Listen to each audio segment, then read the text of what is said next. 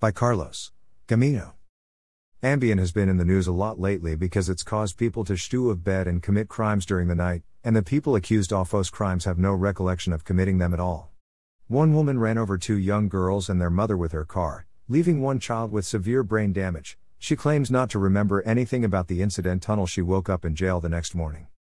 But what about other prescription drugs, like hydrocodone, Vicodin, meperidine, Demerol, oxycodone, OxyContin, and hydromorphone, Dilaudid, that don't cause you to forget what you were doing?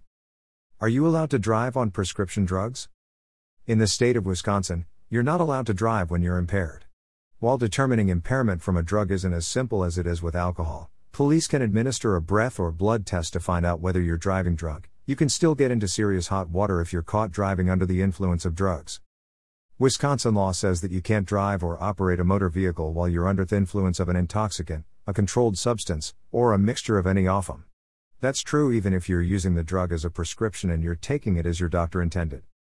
What happens if you're convicted of driving on prescription drugs? You can still be held accountable for your actions while you are taking prescription medications.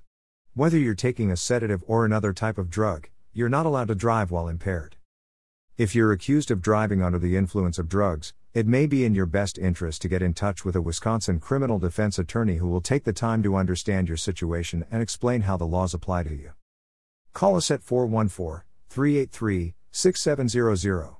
If it's easier, get in touch with us online for a free case evaluation. Carlos Gamino.